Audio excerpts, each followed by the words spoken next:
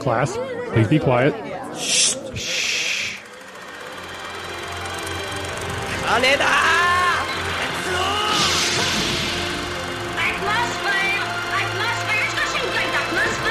It's alive! It's alive! It's alive! It's alive! Any special message for all the kids watching at home? Stay out of trouble. Welcome to the RPG Academy Network presents Film Studies.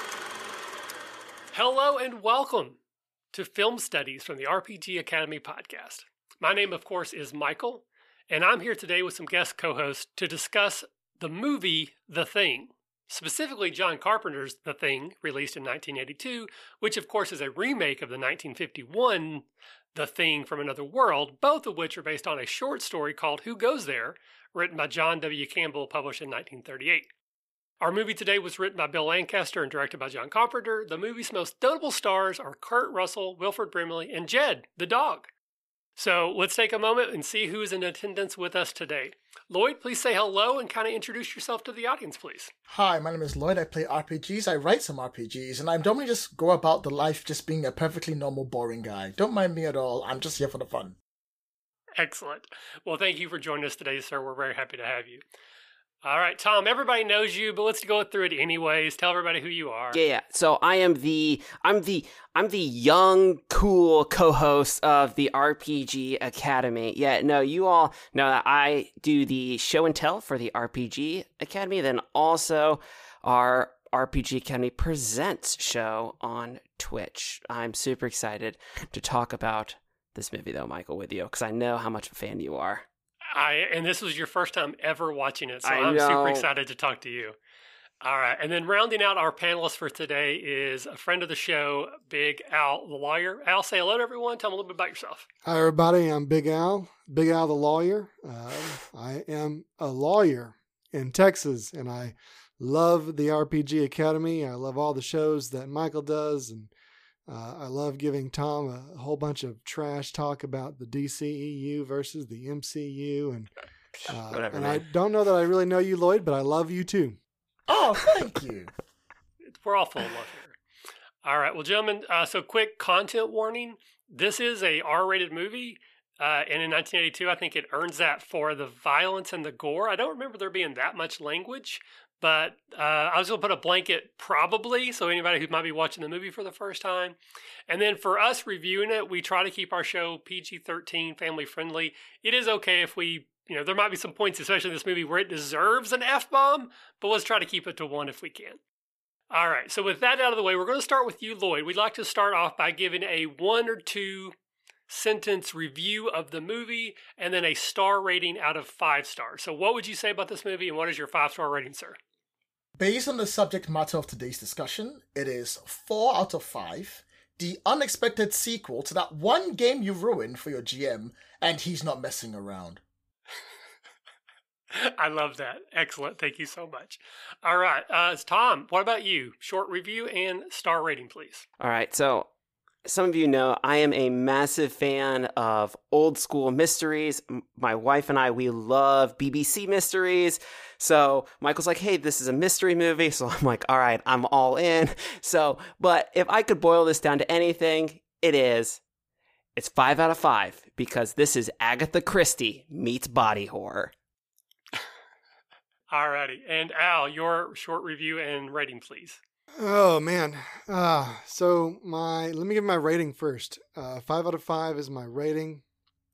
And I think my short review is going to be Antarctica, where everybody can hear you scream, but they don't even know if it's you. Oh, I love this. All right. And for myself, I'm also giving it 5 stars, and I'm calling it Mimics, the movie. This is true. So with that, what is The Thing? So at a remote scientific research station in the Antarctic, a U.S.-based expedition team gets an unexpected visitor from a Norwegian counterpart team as two men in a helicopter chase after a dog using a gun and grenades to try to kill it. Through a mishap worthy of a Three Stooges short, the helicopter explodes, killing one of the men, and the other is shot as he appears to be trying to shoot the U.S. team. Later that night, the dog they were chasing reveals itself to be an alien life form capable of mimicking other organisms. Now, paranoia and distrust begin to fester as the team begin to turn on one another, never sure who to trust and who might be this titular the Thing. Eventually, the alien creature decides it might be better to just go back to sleep in the ice and wait for other humans to arrive than to keep itself revealed and get killed. And so we enter the climax as the remaining heroes, led by MacReady, try to kill it before they all freeze to death. So that is The Thing. And as we kind of already prompted, this is a movie that I love. I watched this movie probably at a way too early of an age. It has stayed with me a very long time. And I have often quoted that my GMing style is directly tied back to the movie and the experiences I had watching this movie. I talk about how I love using doppelgangers and, trying to figure out who's who and all these weird twists. And then also maybe not the most hopeful of endings. So I want to dive into it. Again, we're going to kind of layer our conversation about this movie through the lens of trying to recreate aspects of it through an RPG. But I just want to start kind of about the movie. And I'm going to start with you, Tom, because again, you had never seen it before. Yeah. What'd you think about this movie? So this is interesting. So the last, I would say 6 months has been myself exploring the 70s and 80s of movies. All right. So it's an era that I just have never watched a lot of movies from. So obviously Big Al got me into Alien. So all right, so I'm digging all the Alien stuff. And so The Thing, some more cosmic scary stuff. So I'm ready to dive in. So a few things real quick. There is in the 80s, in the 70s, there's a lot of alcohol, drugs, and tobacco in movies that you really don't see as much like nowadays. So I just thought that was interesting. A time gone by. And then I got it. The one thing that really stuck with me that we didn't talk about as far as content warning goes, Michael, is that holy cow, violence against animals much? So I myself like the puppy dogs. Okay. So the opening scene is a dog running across this ice field and it's getting shot at by some Swedes in a helicopter. And then the dog's getting ripped apart later. It definitely made me like, that was the tip of the iceberg as far as making myself cringe, watching this movie. But I think as a whole, I just got swept away in it. I really do. I don't like body horror. I'm very squeamish. I think it has to do, back in the day, old school Tom in middle school, his mom watching like CSI, and I'm like in the room, like watching the autopsy scenes, and I just don't like the stuff.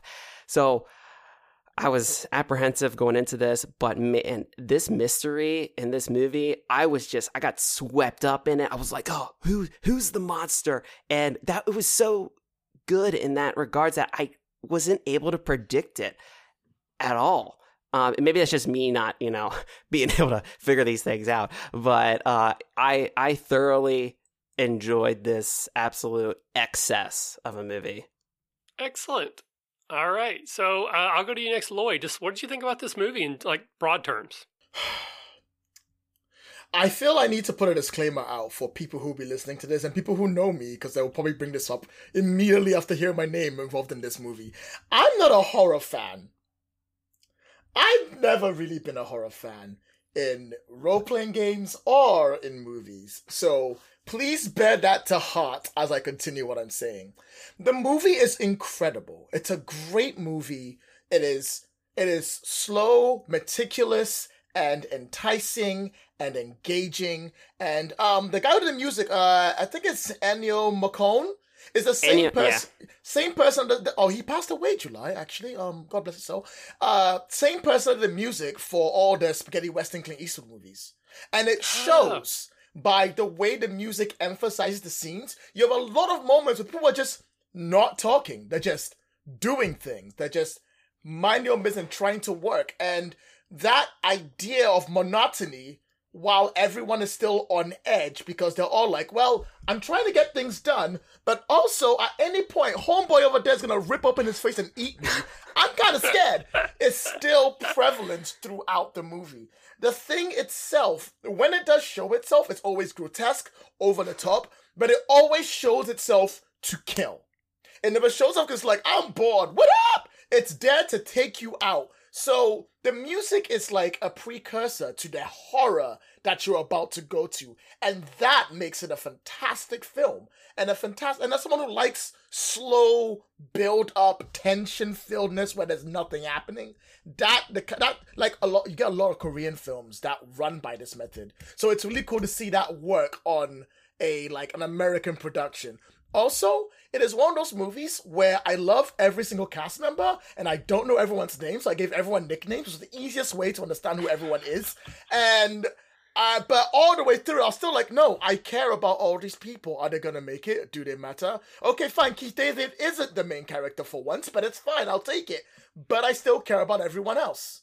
And that's what I really enjoyed about the movie. It made me give a damn. Very cool. And I'm going to go to Al, but I just want to jump in quickly because one of the things I found very interesting about this movie on this recent watch is that basically MacReady is sort of the quote-unquote hero of the movie. He's the one that we probably should be rooting for. And his introduction is destroying a piece of community or communal equipment because he's upset at losing. So he's drinking alcohol, playing chess on the computer. The computer beats him. And then he just calls the computer, I think, a bitch and throws like alcohol. So he destroyed, they're in the Antarctic. They're probably not going to see anybody for 6 months to a year. And he just broke one of the only, we're not on his side immediately. I just think that's an interesting choice because usually it's the hero gets a cat out of a tree. So we instantly love them. That we are instantly like, this guy's a jerk, but maybe a jerk is exactly what this movie needed. So with that, we'll go to you, Al. What did you think about this movie? All right, so The Thing is one of those movies that I've seen many, many times. I could not tell you the first time I saw it. I would have been either in high school or junior high for sure.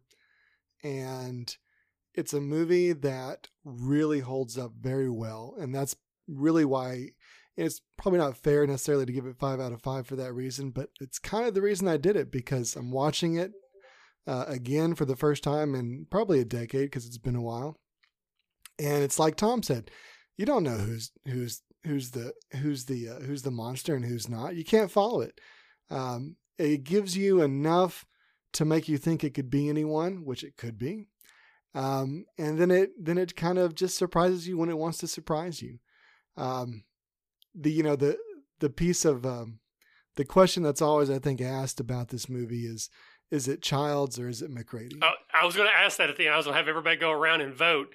So, because that's a kind of a lingering question: is the creature dead, and or is either of the two remaining characters that are still alive the Thing?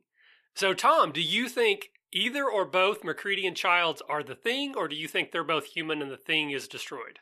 Okay, I kind of shared this in our little group chat. All right, they are both the Thing because we all know it passes from like body fluids.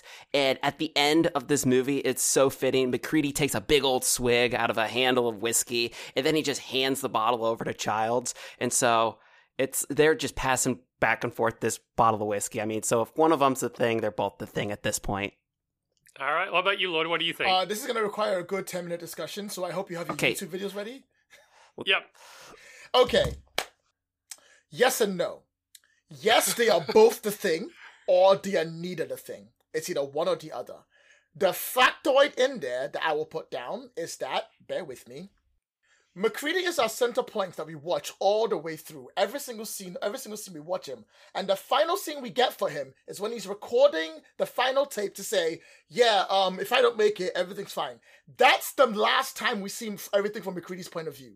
That is it. That is when MacReady dies or doesn't die. Because from that moment on, we no longer see everything from MacReady's point of view. He goes off to the shack with Knowles, comes back, we don't see what happens there. They give a story. A whole bunch of things happens in between. Some explosions are happening.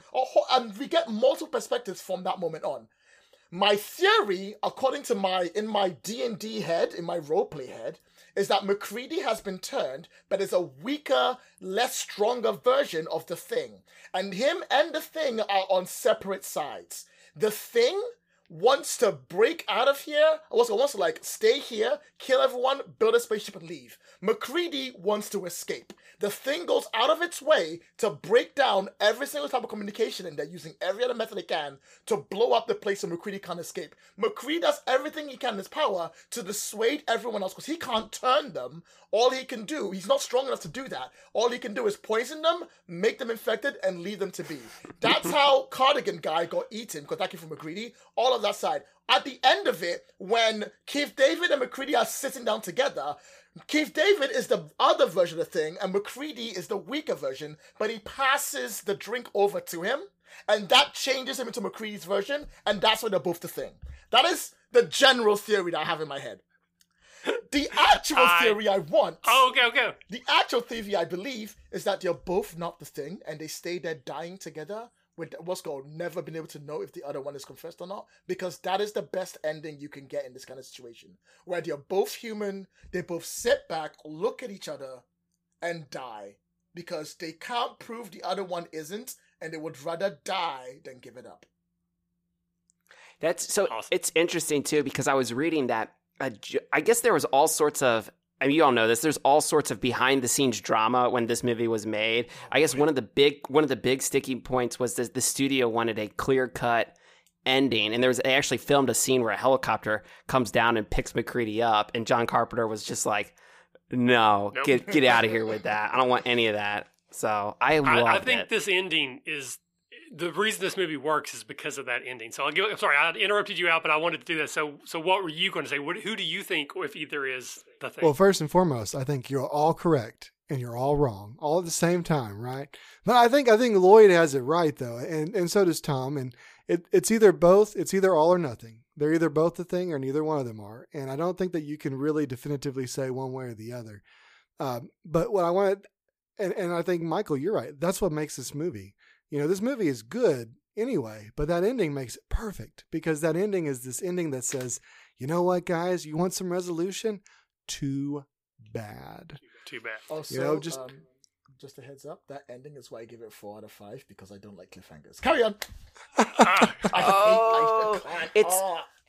It's funny too, talking about this whole idea of an open-ended ending. I also just watched Blade Runner, so I'm catching up on everything. All right, so the same thing happened with that movie, where it came out in 1982, just like The Thing. In the studio, Ridley Scott had this really very, you didn't know what kind of gloom ending to it, and the studio said no, we want them going off in the sunset.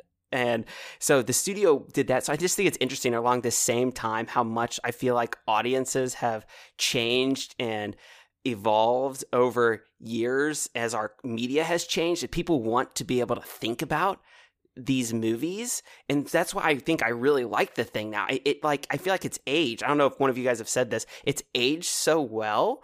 Yeah, there's all sorts of stuff that is from the 80s and a matter of its time, but the whole general premise of this mystery and open-ended, it works really well at watching today.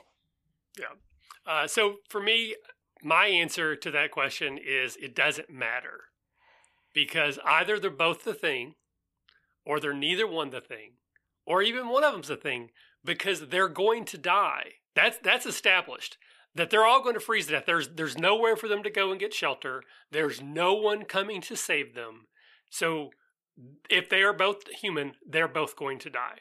If either one of them is human, the human's going to die. If neither of them are human, there's no one left to bother them. They're just going to sink into hibernation, which is their plan. And then eventually, maybe years later, 6 months later, someone will come to check on this survey team or whatever. I don't even think we ever find out what they're doing there. And then it will then be able to try again to get off of this area. Because I don't think the Thing wants to escape the planet. It wants to get away from this ice area to a population where it can consume and spread and, repopulate, whatever. So the Thing wins. Because I do not think for a second that it died. in the explosion. I think it's too crafty. I believe the Thing is still alive, so it doesn't matter which one of those two are humans because the Thing has won. And in this timeline of this movie, it has taken over the entire world and everyone else is dead, 20 years from now or whatever.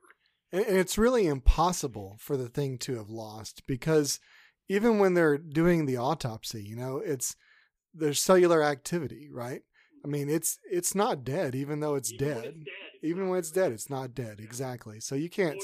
So I will say this. One of my best friends in high school also was really obsessive about the Thing. And he had, I guess there were actually some official comics that came after this, like in 84, 85. There were. And so he had those. He had those comics. And I believe in the comics, neither one of them are the Thing. I think they're both human in the comics, but I could be wrong.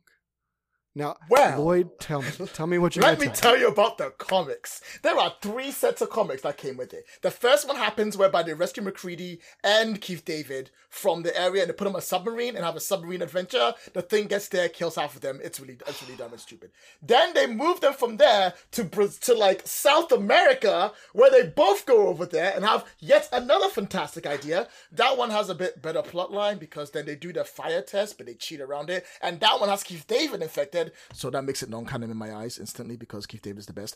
And that has a plot line. And the final one is that it happens on like a remote, like a town on an ocean, like Rhode Island town area a bit. But that one is like a love story and nobody cares about the love story. And those are your 3 comics. Most people do not consider the comics canon, but that doesn't matter because no one can say it's not canon. Right. So, since you said something, I was not expecting Keith David to be in this movie. And I all of a sudden, so this is, I just know Keith David from like later stuff. All right. So I'm watching, I'm like, why do I recognize that person? And then all of a sudden Keith David spoke. I was like, that's Keith David. And I was so excited that he was like, they used him the entire movie and he was right there with McCready at the end. That was a highlight for me. I will admit, for about 3/4 of the movie, I'm like, holy shit, I didn't know Wesley Snipes was in this movie. He's not. T.K. Carter is, but I would have sworn that was early 80s Wesley Snipes. For those of you who can't watch it, I just facepalmed. You're welcome. Carry on, please. So with that out of the way, let's talk about this movie through the lens of an RPG, because I think whether we all love it or not, this is a good movie. It's something you should probably have seen or go back and watch. But when we talk about trying to translate this type of a story, so this who it is it, who done it, mystery, isolation, paranoia, distrust, and we start thinking about how would we do this in an RPG, I think it's safe to say that this would work better as a one-shot than a ongoing campaign, because basically it only works if a whole bunch of people die, and that's not going to fly on a campaign unless it's part of a story that you're telling that involves characters, players having characters that die, or maybe like 2 of the main characters go to this place, everyone else plays NPCs, and it's like a one-off type of a thing. But I guess I'll open it up to the floor. Does anyone think this would work, not even better, but do you think this could work in part of a campaign which would continue on after, or is this basically a one-shot or not situation? Tom, what do you think? So I think you could go a few different ways with it. I wouldn't want to run this as a really long campaign just because I feel like I get tired of stuff so quickly. But I would definitely run this as a one shot because I feel like I can get the most energy out of it and really scare the players and get them to feel the dread. And I don't know if I could nail that every time. So me personally, I would love to see this as a one shot. So that's just me though. All right, Lloyd, what about you? Once again, I'd like to preface that I don't like horror games, so please bear in mind what I'm about to say. You could 100% run this as a campaign from the perspective of the Thing. Oh, okay. Tell me more. Yeah, I'm all ears. Now, I don't know what someone was planning on talking about this earlier, but you all know there was a prequel to this movie, right? 2011, right? Yes. I have not watched it, but I heard about it, yes. And you also know that the movie itself takes place, the first scene of the Thing movie takes place with a spaceship crashing, right? Nah. That yeah. Yeah, that's how it starts. It starts with like... But it was like a million years ago or something. So, what you have there is what would be the start of a campaign or a game, which is about a creature coming to a planet, popularizing it, and trying to move things outward. A game like there's a game out there called Legacy: Life Among the Ruins, which is about watching things move over time and centuries and things going up. And that's what you would do for something like this. It would not be a game about just, oh, you arrive, you eat people, you move on. It would be, you arrive, we need to repopulate the earth with things like you so you can go fight that war. And that's what the game's really about. It's about taking the steps more step by step. Call it a god game, if you will, of you gaining power, gaining information, infecting the right people to move up along the scale to do cool things and go forward. That's the way I can see the thing working as a campaign. From the player's perspective, I would normally I think it's a one-shot. It's definitely a 3-shot, because you could easily do we're playing these characters today, and if they die, tomorrow we'll play these characters, and they'll continue from the story onwards. And there's another subject I want to bring up, but I don't know what it's coming up later on. Actually, I feel like I should bring up now. Sure, yeah. My statement whereby it's the sequel game you think messed about mostly comes because I watched both The Thing and the prequel movie The Thing. Why did not change the title? What is with you, Hollywood? Why do you like this? So much confusion. Like, is this a remake? I had no idea. Avengers Assemble? Avengers? What is this? Okay. There are players who played the prequel, and they sucked. They ruined it for everyone. The GM was sitting there and they were like, oh, we'll do this. And Jim's like, he doesn't know what he's doing. He's like, and I guess the thing attacks you. It's fine, I guess, whatever. And they're like, okay, cool. Well, I'll get in the car. I'll check your teeth. Oh, I'll do the thing. We'll go into the ship. We'll have a fight. It's like, if you watch the first movie and you take it like a campaign, like a role-playing game, it plays like role players just bumbling through the plot and having a laugh like a comedy game. Because that's what The Thing is. It's a comedy game. The sequel, aka the prequel, aka the first movie, is clearly the players from that game playing the game again, not realizing the GM is using the same plot, but now the GM has spent 4 years reading up on Call of Cthulhu techniques, and it's like, I am ready for you. I am not messing around. He has plans, he is decisive, he is careful, he's moving the thing around. The thing is smarter. Everything about it plays through, and it feels like the players are like, what do we do? The GM got really good. I'm kind of scared. And because, like, a lot of times, McCready acts very genre savvy. Like, he's like, well, I'll do the right thing at the right time to move on. He would do that as a hero. But at no point does McCready, like, break down and, like, become like, oh, I don't know what's going on, except for the one scene that is with the tape. He probably did that to get back his, like, fate points or something, like a refresh scene or something, I don't know. And that's, like, the only time he's not genre savvy. They're all genre savvy, and they get more and more genre savvy as each like, act goes along. So it feels to me like this is a comedy already. It's already a comedy one-shot, and they are trying their best to survive. That's why I'm like, that's the game in a nutshell. It's all point a little ball and ready to go. I have talked too much. I'm sorry. I'll stop. No. I like to think, too, that in your scenario here, that the character who was playing Dr. Blair had to miss a session. So, like, okay, just everyone thinks I'm it, so throw me into the shed for, like, a day, and I'll be back next week, and then I'll pick back up. And he's like, oh, sorry, my wife called. Like, I'm having a baby. I can't make it. Oh, that's okay. Exactly. Cool. He's only got half there. All right, so, also, same question to you. So, one-shot campaign, what do you think? I think it depends greatly on what game system you're using. I think if you were to take The Thing and translate it into the Alien RPG gaming system, you could run a campaign. It would only be one portion of that campaign. It would be one incident where your colonial marines or your colonists or your scientists or whomever run into this being and this alien creature, and they have to figure out how to get away, how to survive it and move on. And, you get your XP and you go on. you couldn't make that particular conflict last for a campaign, but I think you could make that conflict part of a campaign, depending on what you are going to run it with. I mean, generally speaking, I'm with everybody else, though. I would run it as a 1-shot or a 3-shot, and frankly, I wouldn't use D&D. I would use Dread, I would use 10 Candles, I would use the Alien RPG. I would use those systems as opposed to your 5e systems and some of the other stuff. All right, so that's the next question I'll get to, but just to wrap that part up, for me, I can see that you could use this as a campaign, but I think it would lose its power.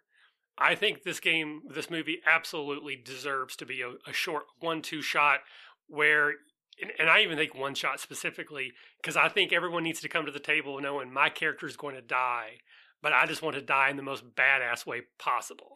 You know, I'm not going to just do anything necessarily dumb, like I will go in the closet by myself, but just know that no matter what you do, something bad's going to happen, and then lean into it so that rather than being upset when your character dies, you absolutely just like, that's what you were living for, is to get your death scene. I just think that would be fantastic.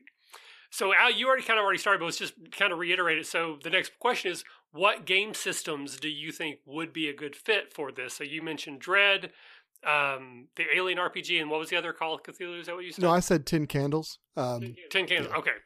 The total fatalism of 10 Candles. Going back to your question or your concept of, I'm going into this game knowing that I'm going to die, and I want to die in the most badass way ever. I mean, that goes directly into 10 Candles more than anything else, because you all know you're going to die. You know that it's not going to end well. You're just trying to figure out how to make your death mean something.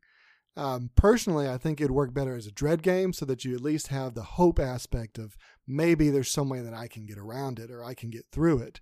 But I think those two are the best systems that I would use personally.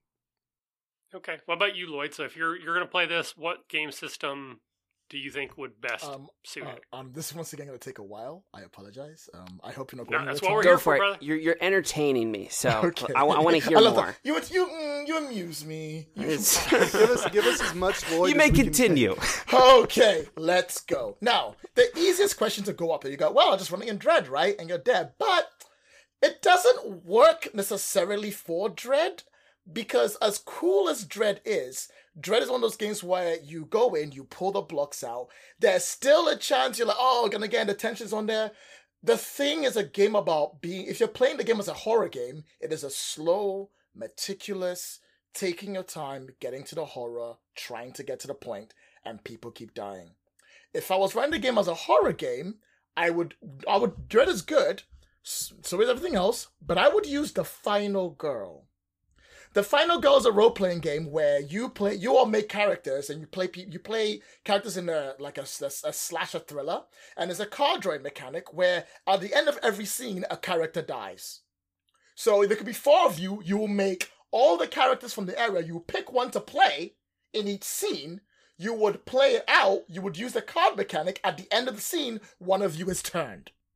They don't have to reveal it then. They can reveal it later to make it more dramatic, but every scene, someone is turned, until finally there's one person left. And they are the Final Girl, or they are MacReady, or they are Keith David in my headcanon rewrite. That's what I would use it for, if I was running this as a horror game. Bear with me. When we start the show up, if you watch the movie, but you replace that that heartbeat tune by Ennio, God bless his soul, with like generic comedy music style, like bop bop ba da da bop ba da bop ba da da bop bop.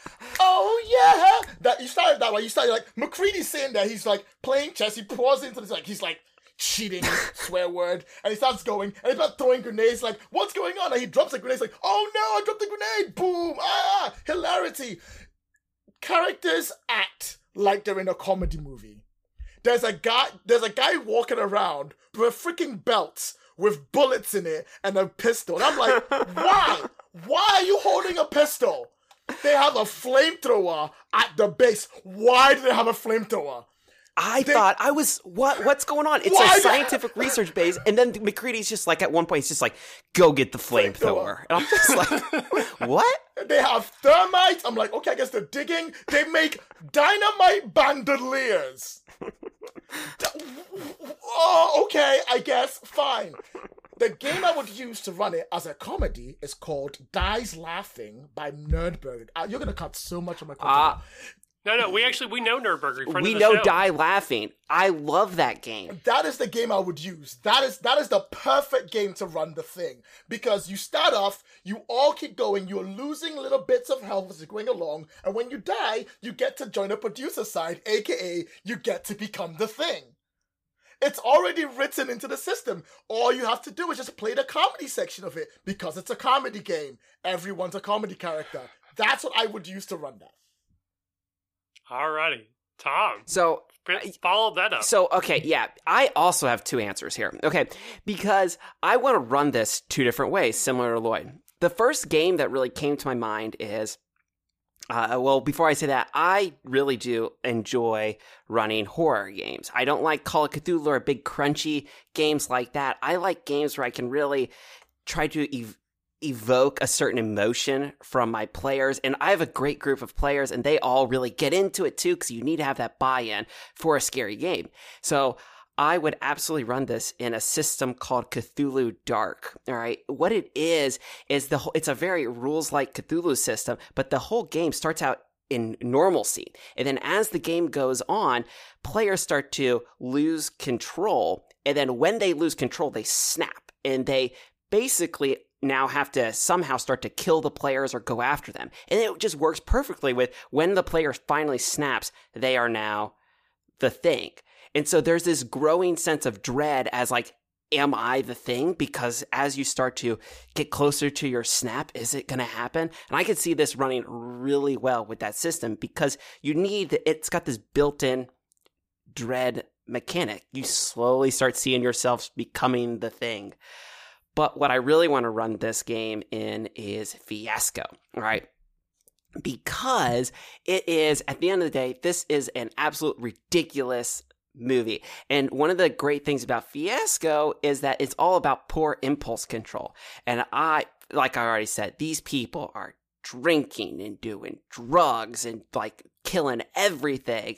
And I would love to see this, because one of the other aspects of Fiasco is that things don't turn out like you want them to. Things continue to get worse and worse and worse and worse and worse and snowball until you're McCready in like some sort of weird storage mine throwing sticks of dynamite at monsters. Like it doesn't make any sense. So I think we would have more fun running this as some sort of crazy hijinks game. And then also one more bonus one I want to throw out there is also I want to do this as a small time cozy mystery. So if I could run this as Brindlewood Bay, like I would love it. Just run it straight up like an Agatha Christie story. So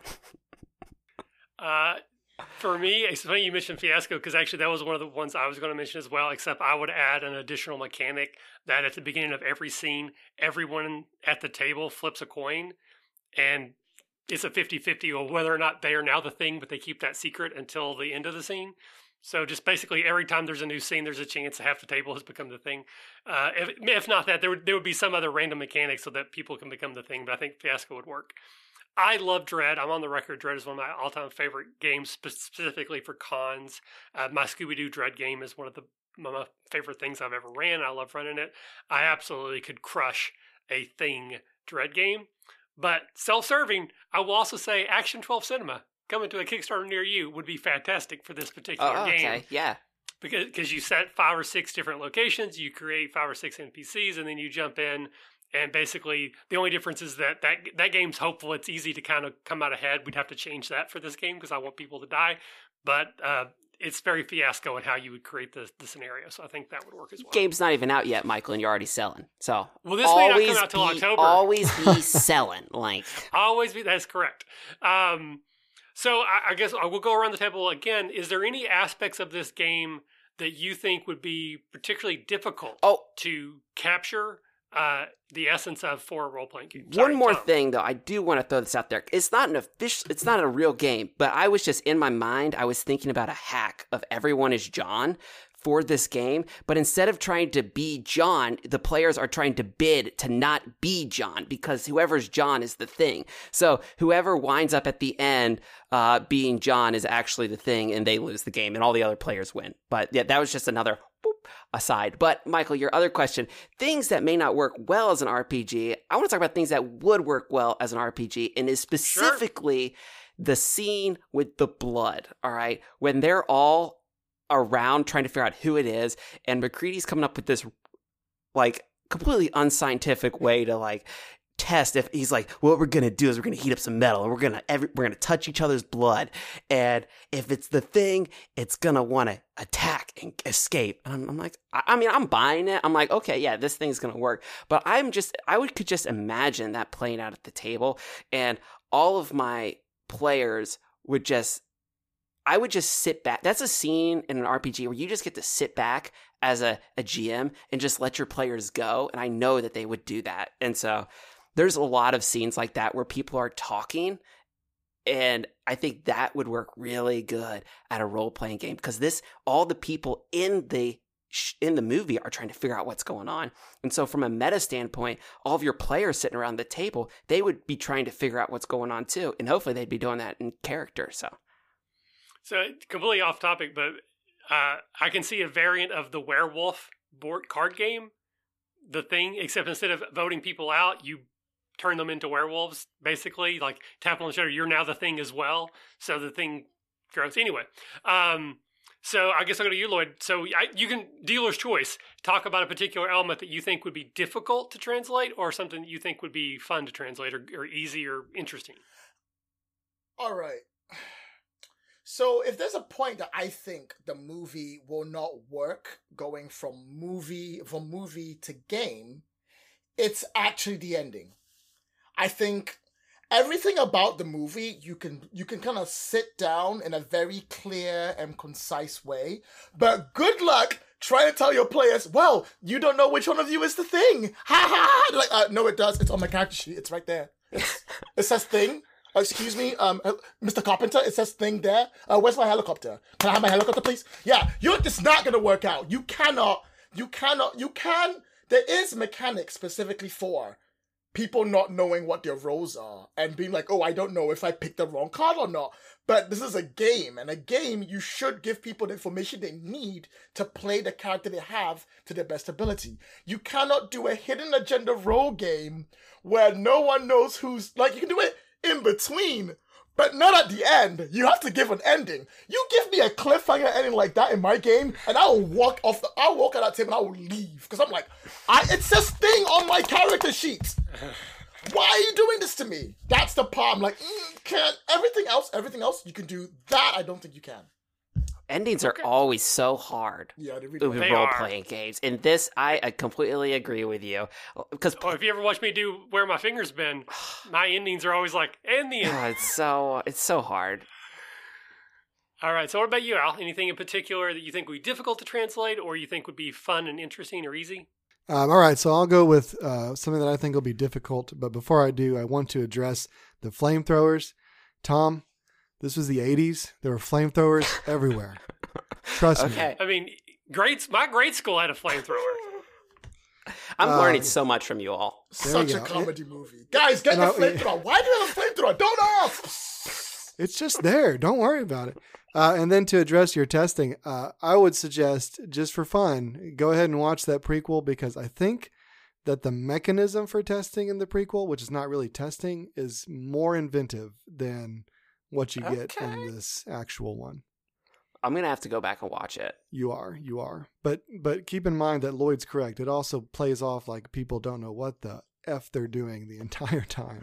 The Thing acts out of character.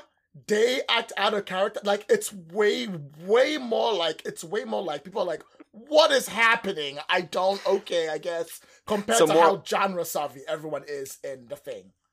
Okay, so more like an RPG would actually go at a table. Probably, yeah, absolutely. But in terms of what I don't know would work that well, I think, first of all, Lloyd's correct. The ending is not something that most of your players are going to buy into. But the other thing that I think I would have difficulty with is McCready's shack. I don't know how you really do that with your table right there and everybody playing, because it's kind of like I'm going to single out one of you, but I can't. But I'm going to single out you anyway, and we're going to go over here and we're going to do X, Y, and Z, and then when we come back, you're going to know something nobody else is, and it's just going to be such a pump in the brakes in terms of, you know, the flow and everything else. I don't know that would work in a real game. I will say that I grew up in a time playing where people did that all the time. They would be like, you three come with me, and we'll go over here and we're going to role play for half an hour while you three knuckleheads just sit here. And then one of them would come back and go, I'm out now. I don't know what the other two are doing. And I hate that. And I almost refuse to do that. But this is the one type of game where I might actually do that. I would say, you two come with me, and then role play a separate scene. And then halfway through go, okay, now you leave. You go back to the table. I'm going to hold you back for another 10 minutes. We're not going to do anything, but we're just going to wait 10 minutes before we sit back down, because I want everyone to distrust each other. But I agree. I don't think it works. This is the one type of game where I might still try it. Tom's about to die. You gotta have your star player, okay? So every table has one. All right. So if you guys have watched, for anyone who's watched our Ghost of Saltmarsh stream or listened to it on the podcast feed, everybody knows that Jake is my favorite. All right, and Troy and Alex will totally, they totally know it. So, and I think we've got a great group dynamic, and they know that the way myself and Jake vibe off each other, we give them, Troy and Alex, so much more stuff to do. And we all know each other, and it's that communication and really knowing your players and what they want. So, I think it could work. But you're right though, Al. You gotta be very careful whenever you start giving another player extra stuff and kind of leaving everybody else out though. So it'd be tricky. And then it gets even worse if you don't try to do it. Like if you try to have that moment without actually having something going on with, you know, I'm not going to call you two out, but in my head and on my paper, I'm going to say this. And then later I've got to figure out some way to make it work in the actual flow. Like, I don't see how you could possibly do that. And so I just think that's the one thing that's a little bit difficult about it.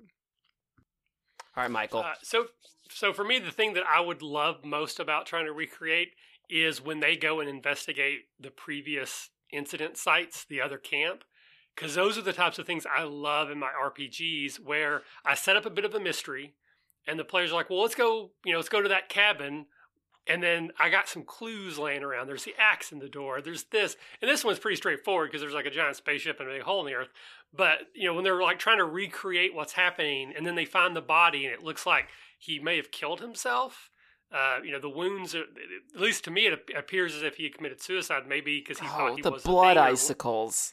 The blood icicles, the axe in the wall, the burnt bodies, the body horror mannequin thing they bring back.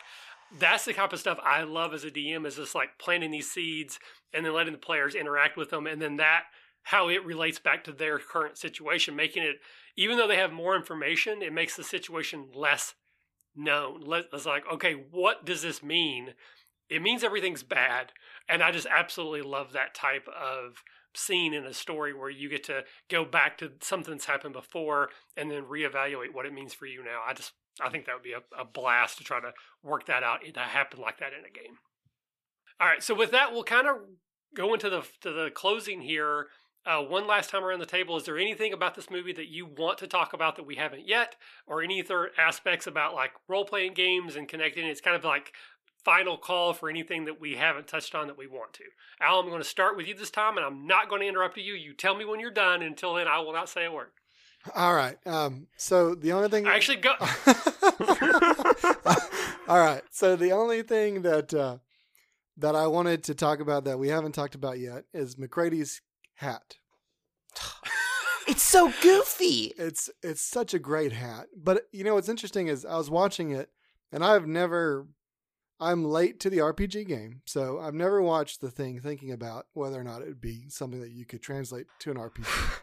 But what occurred to me is that a lot of times, you know, you have this thing where you're like, all right, you're going to you get a personal item. It can be anything, you know. And then somebody picks a personal item, and then you never use it. Like you never bring it into the game at all. And I think that McCready's hat is the perfect personal item. And like, it makes me think, you know what? I need to make sure that I bring in people's personal items every once in a while, or at least encourage players to bring in their own personal items, because everybody could have McCready's cap. I mean, it's just such a wonderful little bitty thing that you can just, it takes nothing to get it in there. And then it would just kind of add so much flavor to the game that you're playing. My personal item is a flamethrower. All right, Lloyd, final thoughts. I've got a little mix up. First up, let's not forget the other personal item that is very important to the character. Roller skates? No, windows, his glasses, Mr. Sunglasses at Night. I mean, like, I repeat again, this is a comedy movie. Sunglasses at night, guy in cardigan, 6-shooter guy in the corner, and also, this is gonna sound weird, strange. I have a headcanon in my head that what's the name of that character? McCready may possibly be in a relationship with a character in the show. I feel the character that finds his shirts, I can't remember the name of the character, it really annoys me. Fuchs. It's Fuchs. Fuchs, that's the guy, yes. Fuchs. I feel Fuchs was so close to McCready. Every scene with McCready was always there. McCready has his own shack. Fuchs recognizes McCready's clothes. I'm just saying, it's a little cold out there. Maybe this is the start of our first LGBT horror hero. I'm just saying, it was kind of there. I kind of thought about it. He was up. He didn't take anybody's crap. He was ready to do what needs to be done. I'm just saying it's a possibility. That's all I'm putting Lloyd's here with the Thing ships. He's shipping people in it. And I love it. Awesome. All right, Tom. Okay, so one of my favorite things to do in a role-playing game is to have this, as a GM, to be able to have these big, gratuitous, descriptive scenes, and that is what this movie is. I'm just thinking about, like, the guy, the defibrillator. I can't even talk. The shocking thing that people put on people. Defibrillator. He puts it on the guy, and the chest opens up and bites his hands off. At that point, I shuddered so hard. And those are great this is so fun as a game master to be able to just like describe these crazy things. And so that was a lot of fun. But there's one other thing I want to talk about, because Lloyd mentioned it early on, and that is the music. Ennio Morricone. I love his stuff so much. So like the first thing that comes up during the opening credits crawl is Ennio Morricone. And I was like, this is amazing. How did I not know this? But I think the reason that I have never heard of this before, he's not really known for this movie a whole lot, because although it's great, and like you said, like the musical cues are just on point, John Carpenter is also a composer, and his work comes through on this so much. Like, it's just like that classic 80s. And I don't know if his work and Ennio Morricone's work vibe really well. And there was these points in the movie where I was hearing like Morricone's real quiet and strangeness, and then all of a sudden there would be like this like weird synth noise that would just come through, and I was like, there's Carpenter telling Morricone what to do. And it's interesting going back. If any of like music nerds go watch it, you'll catch it. Like, oh, that's Morricone. Oh, that's Carpenter telling him what to do. Like, so anyway, yeah, no, that's all I had. All right. So for me, the key thing I would want to take away, and maybe to give to anyone listening, particularly if you're newer at running games, that the Thing is a terrifying, truly terrifying organism that makes really dumb decisions. And the reason it makes dumb decisions is because it creates dramatic moments. If the Thing was just a little bit smarter, it would have killed everyone there, and no one would have known. They all would have been turned. The end. But the GM made the creature do some silly things so that it would be revealed, so that it would create drama. That's the only reason why it ever reveals itself, because it reveals itself a lot of times in really stupid ways and dumb ways and ways that are definitely going to, like, apparently once it has taken over a form or modified or matched, I should say, a form, it can replicate it perfectly. But the process of doing that is lengthy, like the whole dog kennel scene. Like if it had just like chilled out for the night, but no, it decides to like do this weird thing where it starts like, I don't know, it's like a spindly, like a water wheel toy out there. With it's so gross thinking about it. It's terrifyingly, it's gross. But the only reason it did that is so that everyone would show up and go, holy crap, we got an alien here. So all it had to do was just be smarter and it would have won easily. But the DM's like, no, I want the players to move forward. So I'm going to let them see something that I, as the creature, wouldn't actually let them. Sometimes you got to do that. Sometimes you got to like make bad choices as your big bad evil person so that the characters can see the plot developing. Because if you actually play it smart, you might just outplay all your characters and then you win and they all die and no one has any fun. So lean into the drama, and the drama might say, we need a reveal here, even though it doesn't make a lot of sense for the plan to be a reveal here. And then there's also, in horror, there's a term, can't be too many mouths. This movie really leans into that because sometimes the mouths have mouths in this, whenever they do the body horror thing. And it's like, okay, we need more teeth. Okay, the teeth have teeth. That's great. So whenever in doubt, you want to try to freak someone out, just describe something with too many mouths, and that'll get you at least halfway there. All right, gentlemen, thank you so very much for hanging out with me tonight and doing this. I've had a blast. I love watching the movie. Again, Tom, I'm so glad that you got to see the movie for the first time. So we're going to wrap up. Basically, just this is one last chance for you to tell everybody who you are. You can list any social media links. If you have any projects you want to plug, now is the time. Al, I'll start with you. All right. I'm Big Al the Lawyer, Alan Nicholas. You can follow me on Twitter at Big Al the Lawyer. Thank you, sir. And Lloyd. My name is Lloyd. You can find me on Drugged Dwarf. Two things to plug. Dissident Whispers 2 is coming out soon. Watch for that. And Rivers of London is coming out too. Watch for that too. I'm in that. Please, God, please buy it. I need the money. The RPG, I mean. That's not, yeah, you know what I mean. Excellent.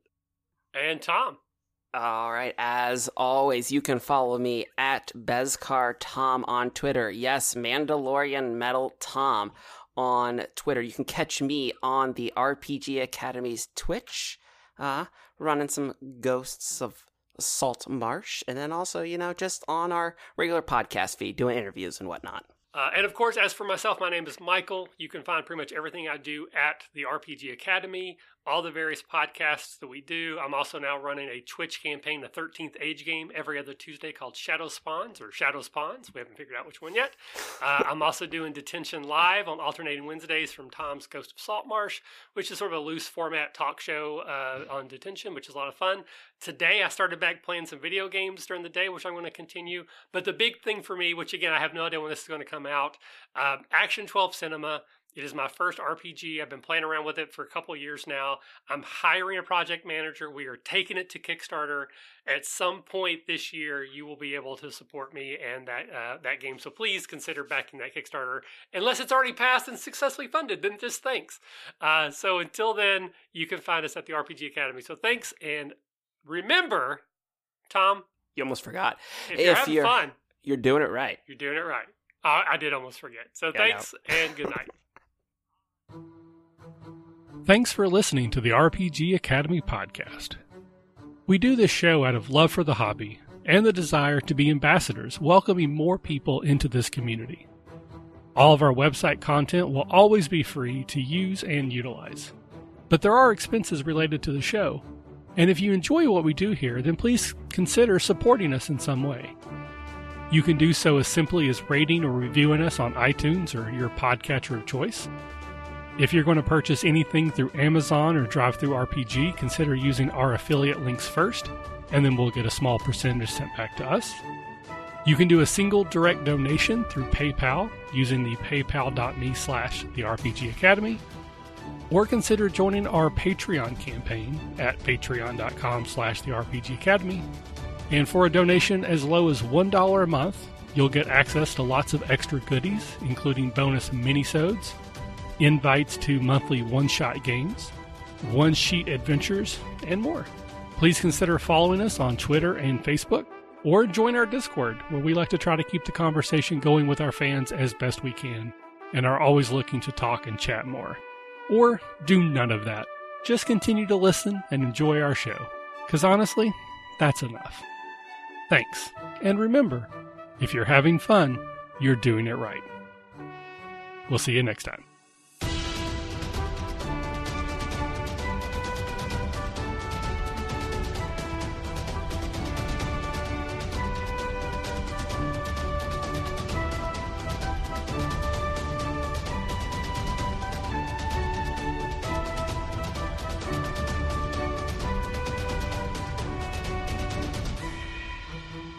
The music used for our intro and outro is Fly a Kite by Spectacular Sound Productions, used under the Creative Commons Attribution Share-alike license.